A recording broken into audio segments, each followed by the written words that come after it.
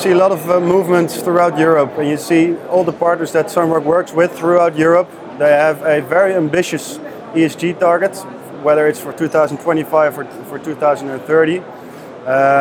It is our task to get the investors, the developers, and the solar developers as Sunrock in line to work towards those sustainability goals.